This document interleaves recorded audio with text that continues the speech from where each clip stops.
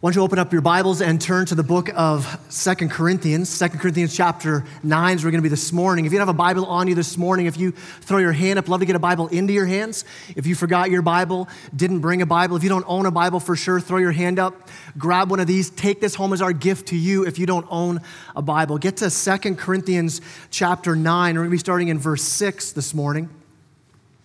I don't know I don't know about you, but at your home, do you guys ever have family meetings where you've got those times where you kind of like get the family together, you kind of gather around the kitchen table, maybe it's over a meal, and you're like, we need to have a family chat, we need to have a family meeting. And those kind of meetings where you talk about important stuff as a family. Now, if you're a kid, or remember when you were a kid, if your family did those kind of family meetings, you would hope that a friend wouldn't be over when your mom or dad said, we're having a family meeting, right? Like you don't want your friends listening on that stuff because your parents start talking about some real deep personal things. Hey, we're going to talk about our finances. We're going to talk about discipline. We're going to talk about some more rules of our house. We're going to talk about that weird rash you've got, little Jimmy. Like you just don't want that, right? And you're like, no, my friend's here. I don't want you to talk about those things. Well, I feel like this morning as we jump into God's word that we're kind of jumping into a bit of a family chat, a family talk. We're going to talk about money this morning. We're going to talk about giving. We're going to talk about generosity. And I've been thinking a lot about this sermon as I knew it was coming up over the months and weeks leading up to this Sunday. And I've been thinking about the weirdness of what it is to stand up in front of a group of people and talk about asking them to part with their hard-earned money. I mean, I don't know about you, but I grew up watching those dudes in white suits, the preachers on TV, always asking for money, and then they spend it on private jets, and they still do this now, right? And they spend it on mansions and all that kind of stuff, and I'm like, man, I would never want to be that guy, but what actually makes this Sunday enjoyable for me, why I'm actually excited to get up before you and talk about this morning, first is because of why I'm asking, and secondly is because who you are as a church. I mean, this is a family chat. I feel like I'm talking to family here this morning, and you've so bought into the mission of the gospel through this church, and we've seen God do incredible things over just short of 10 years that we've been doing this together. I mean, if you were able to come out just yesterday to the barbecue and celebration, you would have heard testimonies of people whose lives have been radically changed by the work of the gospel through this church.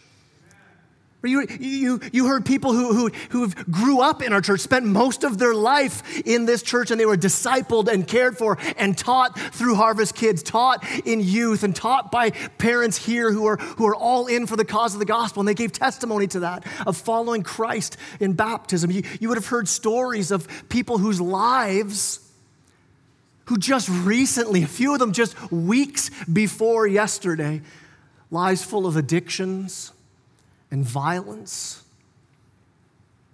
I mean, one who got baptized, and he didn't give the full details of this story, but who just weeks ago, a restraining order was called out on him because of how he was speaking of coming after his dad, saying he's going to kill his father. And then on Saturday, yesterday, he's standing up with his dad, baptized by his dad, because Jesus changed his life. It's awesome. And so that's why I'm excited to talk about this, because I believe that as we give, God is using what you give to further the mission of the gospel. And so if you're visiting with us this morning, understand this is a bit of a family chat. And I'm going to be bold in asking us, the Harvest family, as we right now sit around the kitchen table. It's a very big kitchen table, all right, as we sit around the table. And I'm going to ask us to give. I'm going to ask us to give to what we believe God's laid on our heart for the next move of the gospel in our church as we look to launch another campus. And there's no hidden agenda here. I'm coming right out with it. We need over $1 million to finish the North Campus building and to have ministry needs covered as we launch that out. We're going to need even more than that as we look to the next couple years, as we continue to give, to see maybe God does something here in South Muskoka as well to also provide a building here. But hear this. As we call out for that, that's going to be the family chat part of this message, and that's coming. We'll get to more detail about that. But this is for everyone here who would call themselves followers of Jesus Christ.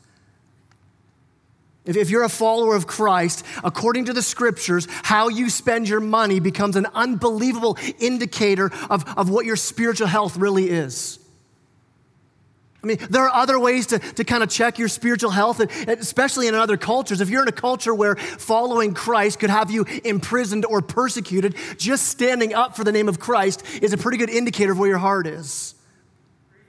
But it seems that Scripture continually comes back to this idea that checking your wallet is a way of checking your spiritual health. Scripture is pretty clear that there can be no significant spiritual growth unless you put your money and your attitude about money into God's hands. In fact, 1 Corinthians chapter 6, verses 9 to 10, we're not there. We're going to be in chapter 9, but in chapter 6, there's this whole list given of sinful lifestyles, of ways of living unrepentant. You just live in it happily, and that's the way you go. And there's this list saying, hey, these kinds of ways of living, unrepentant, where you just don't care, and you live in this sin, Scripture says you won't inherit the kingdom of God. You're not walking as an heir, as a son or daughter of the king. And the list includes sexual sin, adulterers, sexually immoral people, thieves, crooks, liars, and things that good church people would say, yep, that makes sense.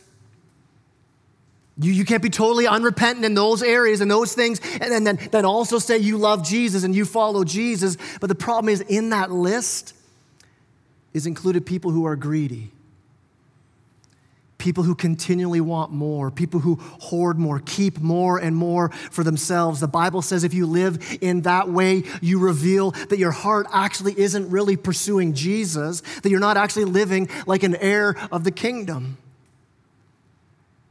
And in our culture, that's hard to hear. And so listen, if this sermon, if you're here this morning, especially as somebody who doesn't come to church very often, maybe this is your first Sunday, maybe you're visiting, and if hearing this sermon makes you uncomfortable because of bad experiences you've had in other churches where people asking for money for wrong things or the way they did it, how they may have manipulated people to give, then here's my hope for you. Apply what I'm going to preach. Apply these scriptures and be generous somewhere else then. If you feel like, I don't know if I want to do this, it feels like you're kind of pressuring me in to give, then don't give here. I would so rather that you grow in discipleship by being generous somewhere else to spread the gospel than to allow a bad experience to keep you from giving, to keep you from that deep joy and growth in Christ that comes from a radical generosity. The text we're looking at this morning says that if you've been born again, if your heart has been changed, if you've been sealed by the Holy Spirit, if you've been awakened by the grace and mercy of God this morning, that you are going to be radically generous. In fact, just 2 points this morning. Our first point is this: why I am generous.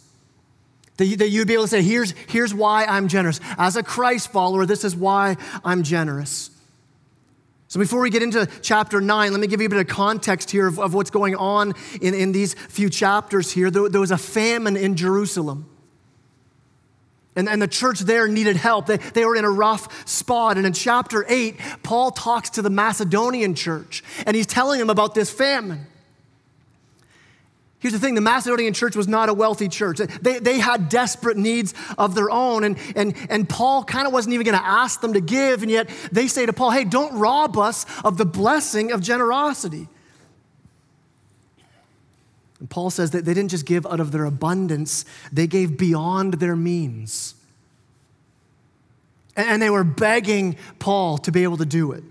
I mean, imagine that. Imagine what that would look like. Imagine me up here preaching, and I just kind of mention needs in our community. I mention needs of our churches. We want to see the gospel go forward, but man, I don't really press it. I just kind of throw it out there as a mention, and because I know maybe things are tough in the business world, or things are hard for our church, or it's just kind of a heavy thing, and people are struggling. So I just kind of mention it, and I keep going on preaching, and there's a bit of a murmur that goes out throughout the congregation, and then somebody finally just speaks up, go, whoa, wait a second, Pastor, can I stop preaching, man? We want to give to that. I'm like, no, don't worry about it, guys. I know things are hard. You don't have to give. No, you be quiet, sit down, man. Like, get Eric back up, he'll play the guitar. Ushers come forward again, we want to give. Imagine that. I mean, how does a church get to a place like that? How does a church get to be so generous? Well, before we jump into why you would be generous, let's see where generosity doesn't come from first, though. Look at verse 7 of chapter 9. It says, each one must give as he has decided in his heart, not reluctantly or under compulsion, for God loves a cheerful giver. So we're not generous because of being pressed into it. It says not reluctantly, like you'd be thinking, man, I just can't wait for this whole campus campaign to be over, man. I'll give, and I just wish they'd be quiet about it because I'm done with giving. That's reluctantly. Also says you don't give out of compulsion, right? Where you're like sitting there going, I think Kai looked right at me. He totally did. When he talked about giving, he looked, I better give because I think he even watches as the plate goes by, right? That's giving under compulsion. That's not how we're supposed to give either. How do we give? It says, God loves a cheerful giver. A cheerful giver, somebody who is radically generous, is somebody who doesn't need guilt to give, doesn't need manipulation to give, doesn't need prodding to give. They just give. I've heard it described this way. After the barbecue, there were these, all those helium balloons. My kids, I think, grabbed every single one, all right? Kind of like, this is like, we're taking these, Dad. So they filled the car, and helium balloons are awesome, not just because they can make you talk funny. That's cool too. But because they just stay up in the air. They're different than a regular balloon, right? If you want a regular balloon to be in the air, you got to kind of bump it and keep hitting it and keep hitting it. And then it falls again. You hit it again. Then it falls again. You hit it again. And I think that's sometimes how we are in our Christian life. We kind of come to church on a Sunday going, I sure hope Pastor Kai can kick me again and hit me up again and press me on in my walk with Christ. And you just kind of keep doing this. You ever kind of feel that way? You're like, you just sort of, man, if somebody doesn't bump me again, I'm just going to fall. Or instead of that kind of balloon, you can be like a helium balloon. I mean, if you let them go, they just go. So what causes that? What causes that in our life? We don't want to be people that are just motivated by guilt, not just generous for a season because there's a sermon on giving or a campaign for giving, but like generous for a lifetime. How do we get there? Here's the first reason why you would give: because of the gospel.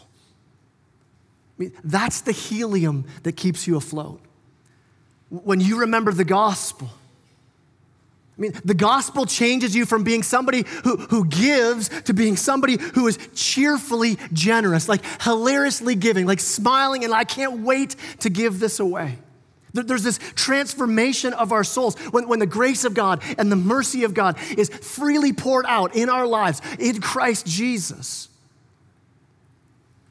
We become those who receive this free gift of salvation, and because we get so much grace from God, we become gracious people.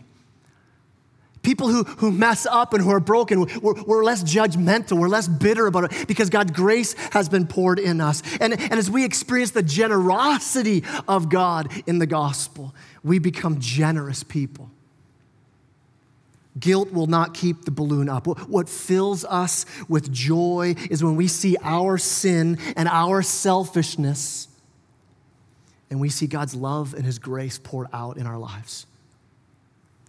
When we see that there was nothing attractive about us to draw God's attention to us, and that in spite of us, God chose us. There was nothing that we added to it. There was nothing that God needed from us. But we were saved by grace alone, through faith alone, in Christ alone. It is amazing grace, and it's the foundation of our generosity. When you think about your salvation, that Jesus didn't kind of wait around and look and see, and you're like, oh, wow, she's really cleaning her life up a little bit. Well, look at him. He's kind of doing better. He's striving harder. Wow, because they're working so hard, you're blessed. I'm going to give you grace. Well, Scripture says that while we were sinners, Christ died for us. While we were at our worst with nothing to offer, Christ gave Himself up for us on the cross. I mean, that's the foundation of Christian generosity. That our salvation is from God alone, that in our life, this new life you have from God in Christ, a life of joy and hope and peace and patience and kindness and goodness and gentleness and faithfulness and self-control, all these things that He's growing in you, all of them are freely given to you in Christ. I mean, you find a church that gets the gospel in this way. You find a church that rests their life in the gospel. You find a church that celebrates the gospel like this. You will find a radically generous church. As we see God's abundant grace, we are filled with joyful generosity. And God's grace does something supernatural in us. Does something in us where you live a life that's so countercultural, so different to the culture around us. I mean, it happened to the Macedonians in chapter 8. A church that was in need wanted to help those who were in need. In verse 2 of chapter 8, it says that in a severe test of affliction, their abundance of joy and from their extreme poverty overflowed in a wealth of generosity. Think about how weird that math is. You think the math curriculum's weird now, right? Look at this math. Severe affliction plus extreme poverty equals abundant joy and generosity. What? Severe affliction plus extreme poverty equals abundant joy and generosity. How does that add up? Here's how it adds up. There's something supernatural going on in that church. I mean, there's a reality about this morning that makes me realize that there's nothing that I can say to change hearts like that. There's nothing we can do as a church to build up a way. How do we raise funds for the gospel? How do we do this to see another campus launch? There's nothing we can do. Only God can do this. Where God doesn't allow our hearts to give in to greed, to give in to ourselves, but instead in His mercy and in His grace, He changes our hearts. God, we need your grace to do this. And you saw in the early church in the book of Acts, I mean, they sold their stuff to give. It wasn't out of an abundance. They're like, no, I'm going to sell things. I'm going to lessen what I've got to help the gospel go forward. They sold their stuff. They sacrificially gave. In fact, I would say this, that generosity, it's not determined by the size of the gift that you give. It's determined by the size of the sacrifice. That's where the true joy of generosity comes out. I mean, I would say this way, that generosity, it's not defined by the size of the check, but by the sacrifice represented by that check. You kind of get what I'm saying? Like, I would say this, there are some single moms here in our congregation who outgive those who write the biggest checks because they sacrifice in their giving.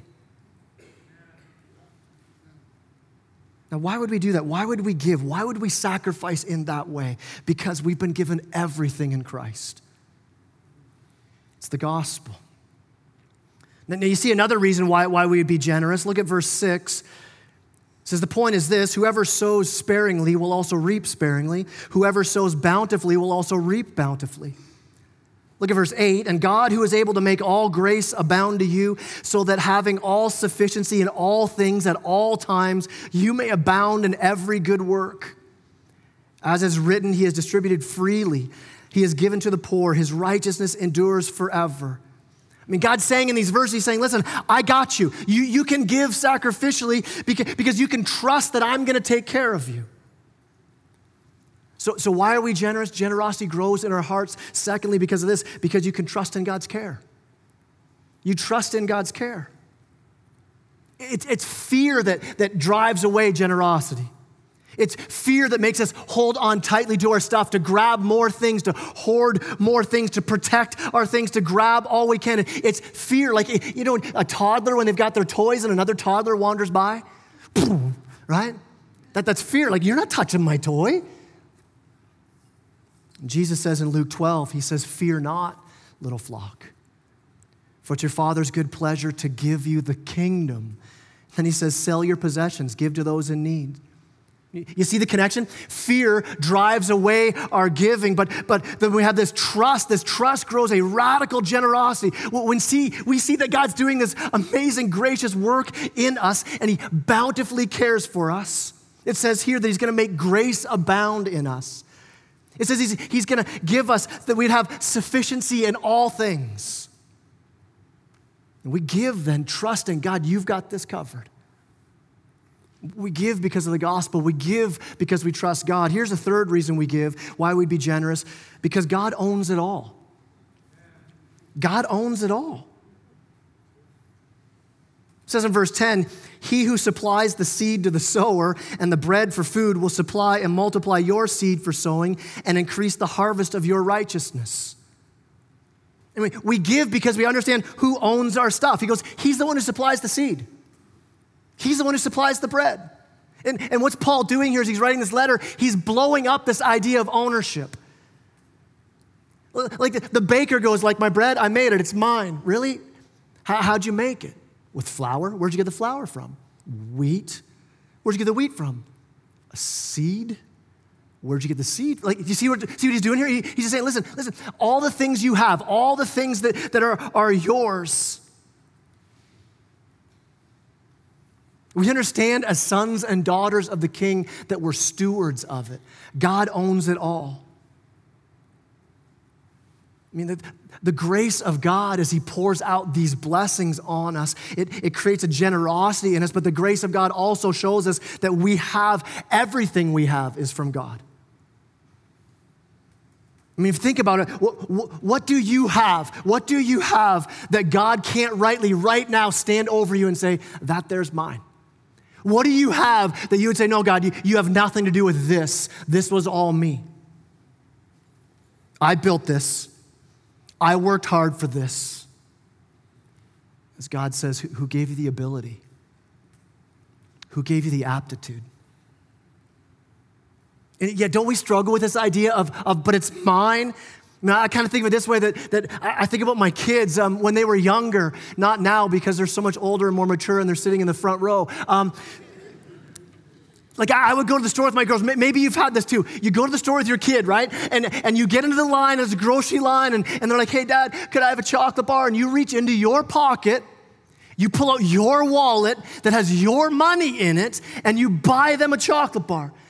Right? Then they get into your car, you drive back home to the house that you bought, they sit in the living room to watch your TV, and they open the chocolate bar, and then you turn to them and you say what? Hey, can I have a piece?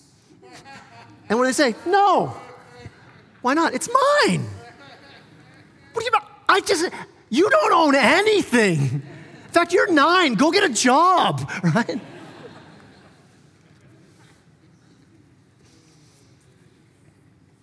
Generosity is not just about giving our stuff away. It starts when we recognize that the stuff we have is not ours in the first place.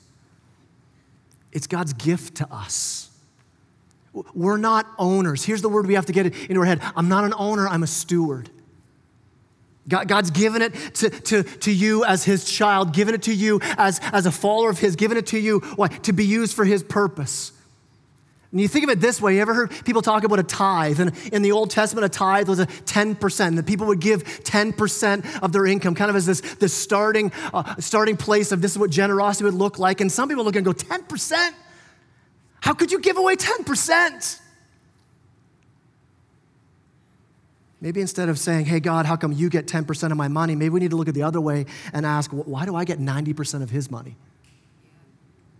I mean, imagine if God came to you and said, I own everything, but I'm going to share some of it with you. And you're like, oh, that sounds like a good deal. Like, what's the percentage going to be?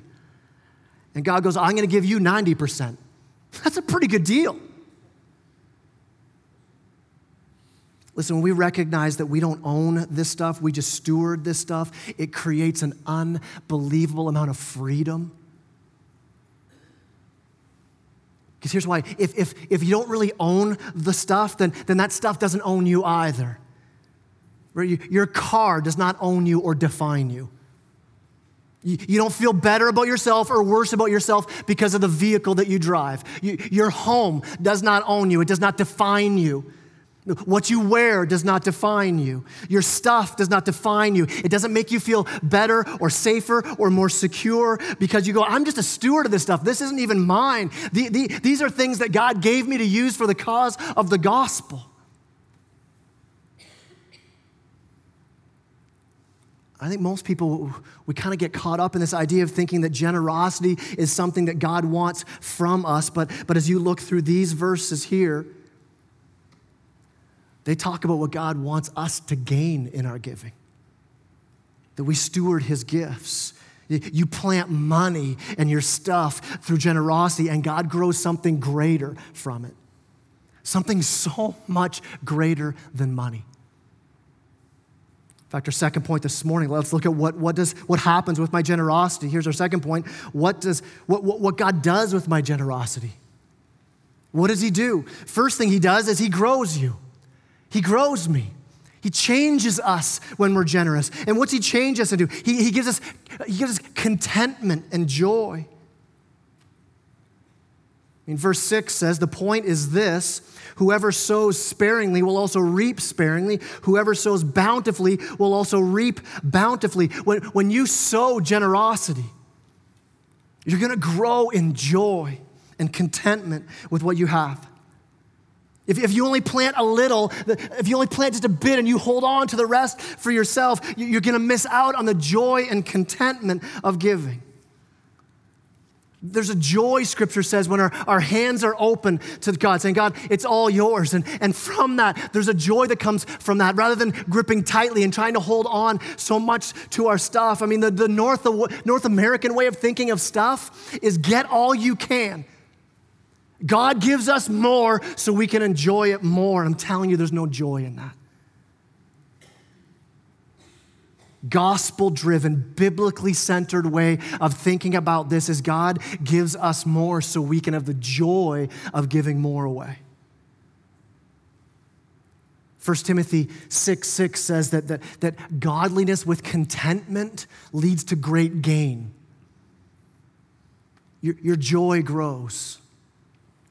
John Wesley, a famous preacher, said this, that he wanted to put into practice this idea of godliness and contentment. I just want to be content. I don't want to always be grasping for more. He goes, I want to put this to the test. So what he did, he drew a line of contentment in his life. He said, this is how much money we need as a family to be content. He just made that line. There it is. Everything above that, he says, I'm just going to give to God. At the end of his life, he was making the equivalent in today's dollars of $160,000, but he was living off of, in today's dollars, $20,000. And he said he was overjoyed to be able to be a part of God's mission in giving away $140,000. He never lacked joy. I mean, what if we live like that? What if as a church we live like that? If we actually sat down and started thinking, hey, what is the level of living that's a good level of living for us? And that when God blesses us, we can know, well, he must be asking us to give that away because we already know where we're content. I'm telling you, you will not get any encouragement anywhere in our culture to live like that. Right? God, give us grace. God, change our hearts. Here's another reason, or what God does with our generosity. Here's the second thing, is that we get to join in on God's mission. We get to join in on God's mission. He's growing us, and then he's inviting us into his mission. I mean, look at verse 11. It says, you'll be enriched in every way, to be generous in every way, which through you will produce thanksgiving to God. For the ministry of this service is not only supplying the needs of the saints, but is also overflowing in many thanksgivings to God. By their approval of this service, they will glorify God because of your submission, flowing from your confession of the gospel of Christ, and the generosity of your contribution for them and for all others, while they long for you and pray for you because of the surpassing grace of God upon you. Thanks be to God for his inexpressible gift. What does generosity bring? It brings you unto the mission of God, filled with joy and thanksgiving. God is glorified. People are changed for eternity. When the gospel explodes in your heart, when you start to see, I'm a steward of what God gives me, I'm not an owner, and it frees us up then from the thousands of shallow, trivial things that choke the life out of us. We're set free for the mission. We're no longer in that conquest, just a constant quest of, I need more and more and more stuff and more of these things that, come on, for real, that are soon just going to be on Kijiji anyway. They're going to be stored in our garage. They're going to be filling landfill sites. Instead, we can become stewards of the gospel. The good news of Jesus Christ for a dying world, and our lives will be filled with something so much better than our stuff. We can see that, God, you gave me this house as a tool to be used for you, to make much of you. You've given me my money to be used by you, to magnify you as lives can be changed through it. Isn't that cool? You take all these horizontal things that are just so trivial, and when you begin to use them as stewards on the mission of God, they have eternal significance now. Every dollar spent can have eternal significance. Where people's needs are met, where the poor are taken care of, where the hungry are fed, where the sick are given care. I mean, you read through the book of Acts, you read through church history. I mean, the early church were the leaders of this kind of life. The culture looked in and were in awe of how the church was living. The church was the culture's safety net. And actually think about who we are as a church, what you've done here at Harvest. Through your generosity, we've seen churches built in other countries that are now giving hope and life to communities, caring for people's practical needs, sharing the good news of Jesus. Here in Muskoka and Perry Sound, that through your generosity, that where there are people who are hungry, they're fed. When people need coats, they're given to them. When school supplies are needed, they're gotten for them. When an appliance breaks down, a new one is provided. When a car needs repairs, it's fixed. And we continue as a church to bring the good news of the gospel that Jesus came and he lived the perfect life we couldn't live to bring us to the Father. He died the death we should have died and then was risen again to new life, to give us new life. And we go out with that good news and we spend our resources. Why? Because that good news, the gospel we have to go out into Muskoka and Perry Sound and to the ends of the earth, that's what restores. That's what changes. That's what brings peace. The gospel. And so we spend our resources for the gospel.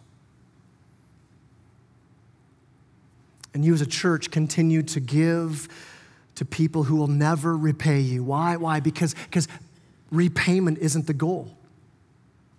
I mean, the foundation of our giving is the grace of God poured out on us. We're stewards of what God's given us, and we want to live our lives with an eternal purpose and a mission. So here's where rubber meets the road for us specifically as a church right now in the season we're in. We have a specific need. And you may have noticed on your chair there were these cards. These are ways that we just want to help us as a church family. What's it look like for us to pray and fast through the summer? To pray about, hey, God, how would you raise up us as a family, as a couple, as a single person to give? To seeing a northern campus built and running with the gospel going out. To see something happen here in South Muskoka, to be built for the gospel to go out. And so that's what that card's for. It's just a way to help us pray and fast and say, Lord, how much would you have us invest? How could we invest in this? There's two ways I want you to think about this as you pray through this as families, as single people, as you pray about this. Here's two ways I want you to pray. Pray about how you can give right away. We're using funds that we've already had stored up in our growth fund to begin the renovations of that building, but those funds will not last forever. So even now that you'd be praying, Lord, how much could we give in a lump sum right now? Maybe in the next couple weeks, maybe sometime this summer. Maybe you've got some funds saved up and the Lord's pressing into your heart. Maybe you've got some stuff that you could sell. I mean, you could just rock it like the early church and go, you know what? I'm selling some stuff so I can be a part of this. But that you would seek the Lord and say, Lord, what would you have us give? How would we sacrificially give to this right now so the work can continue? Then I'd ask you this, that you would pray and fast about next year. Lord, what would we do with our lifestyle next year? God, how would you increase my giving? Lord, what are some ways that I could actually give more? That I could look at how much I give and I could say, you know what, I think I could give more. I think I could move this right here and I could say, I want to add that because I want that to go to the growth fund because I want to see this continue. Here's what I'm asking. I'm not asking you to respond to me about this because I can't do anything. I can't preach a great sermon to make you give more. We can't come up with a great strategy to do this, but I would ask you this, take it to the Lord.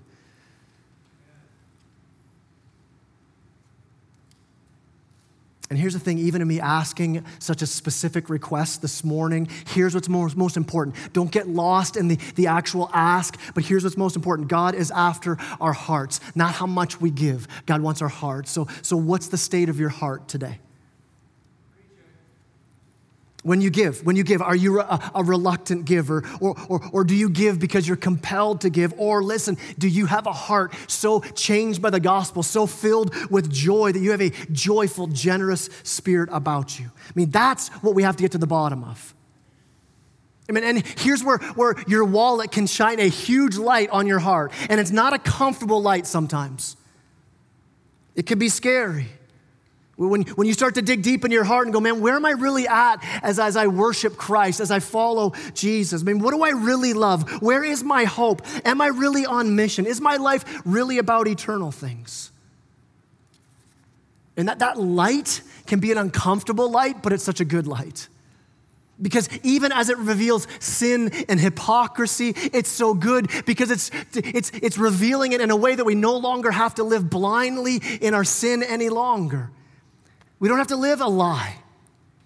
We can make a move toward the gospel again. So this morning, I want to ask you, do you understand the grace of God? Like, does that just explode into your heart? I cannot believe that God would choose me and save me and change me.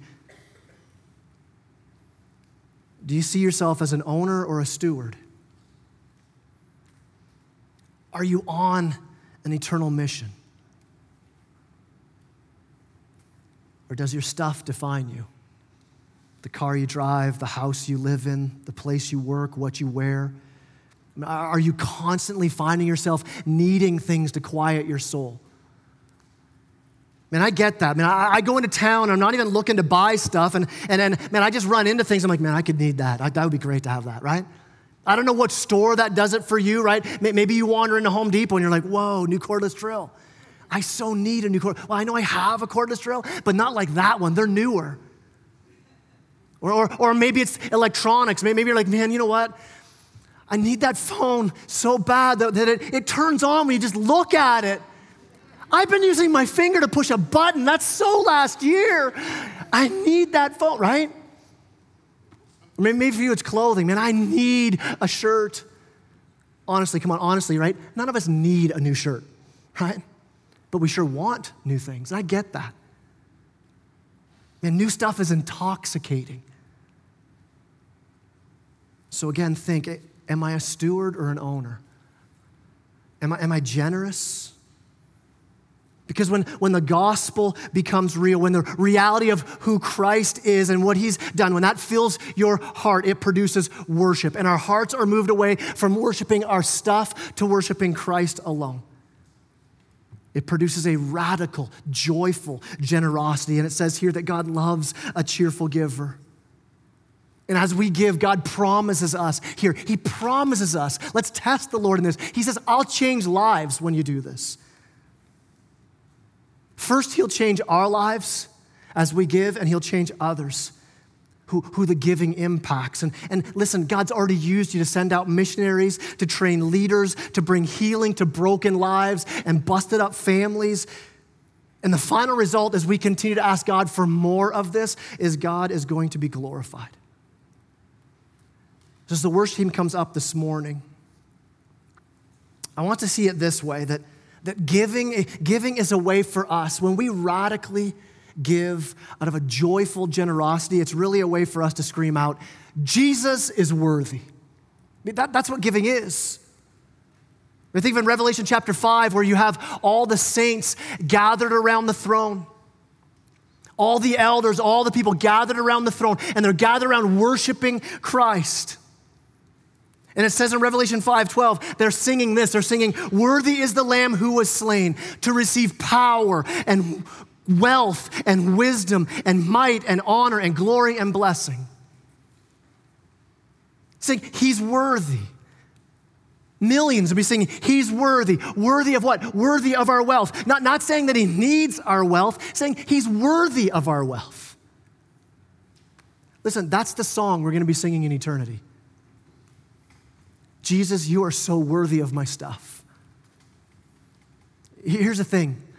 I don't want the first day I actually sing that from my heart to be when I get to heaven.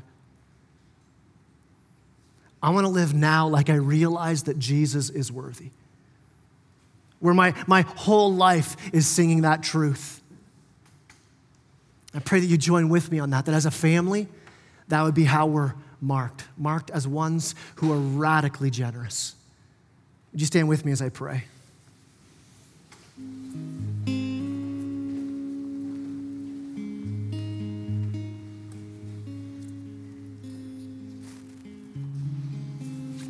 Heavenly Father, I thank you for this church. I thank you for the brothers and sisters who are here this morning.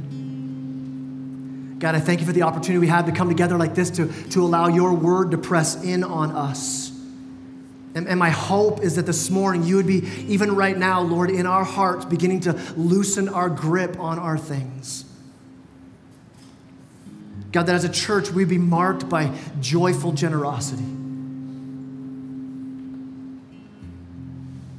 That we'd shine brightly against the backdrop of our culture as we live out the gospel in this way. Father, I thank you. I thank you for the cross, the foundation for all of this. Because we know that without your free gift, without your grace, without your spirit poured out on us, without our hearts being transformed, that none of this would be possible. And Father, I pray for those who are here this morning who don't know that grace, who are not followers of you, Lord Jesus, that this morning that they would begin to recognize your grace and your love calling out. That they'd see your grace above everything else today. Lord, we want to live our lives in such a practical way that shows that you are worthy, that your name is higher than any other name. That you're more worthy than any throne we could ever have. Anything else in this amazing world you've given to us, your name be exalted. We love you. It's in your name, Lord Jesus, we pray and we sing. Amen.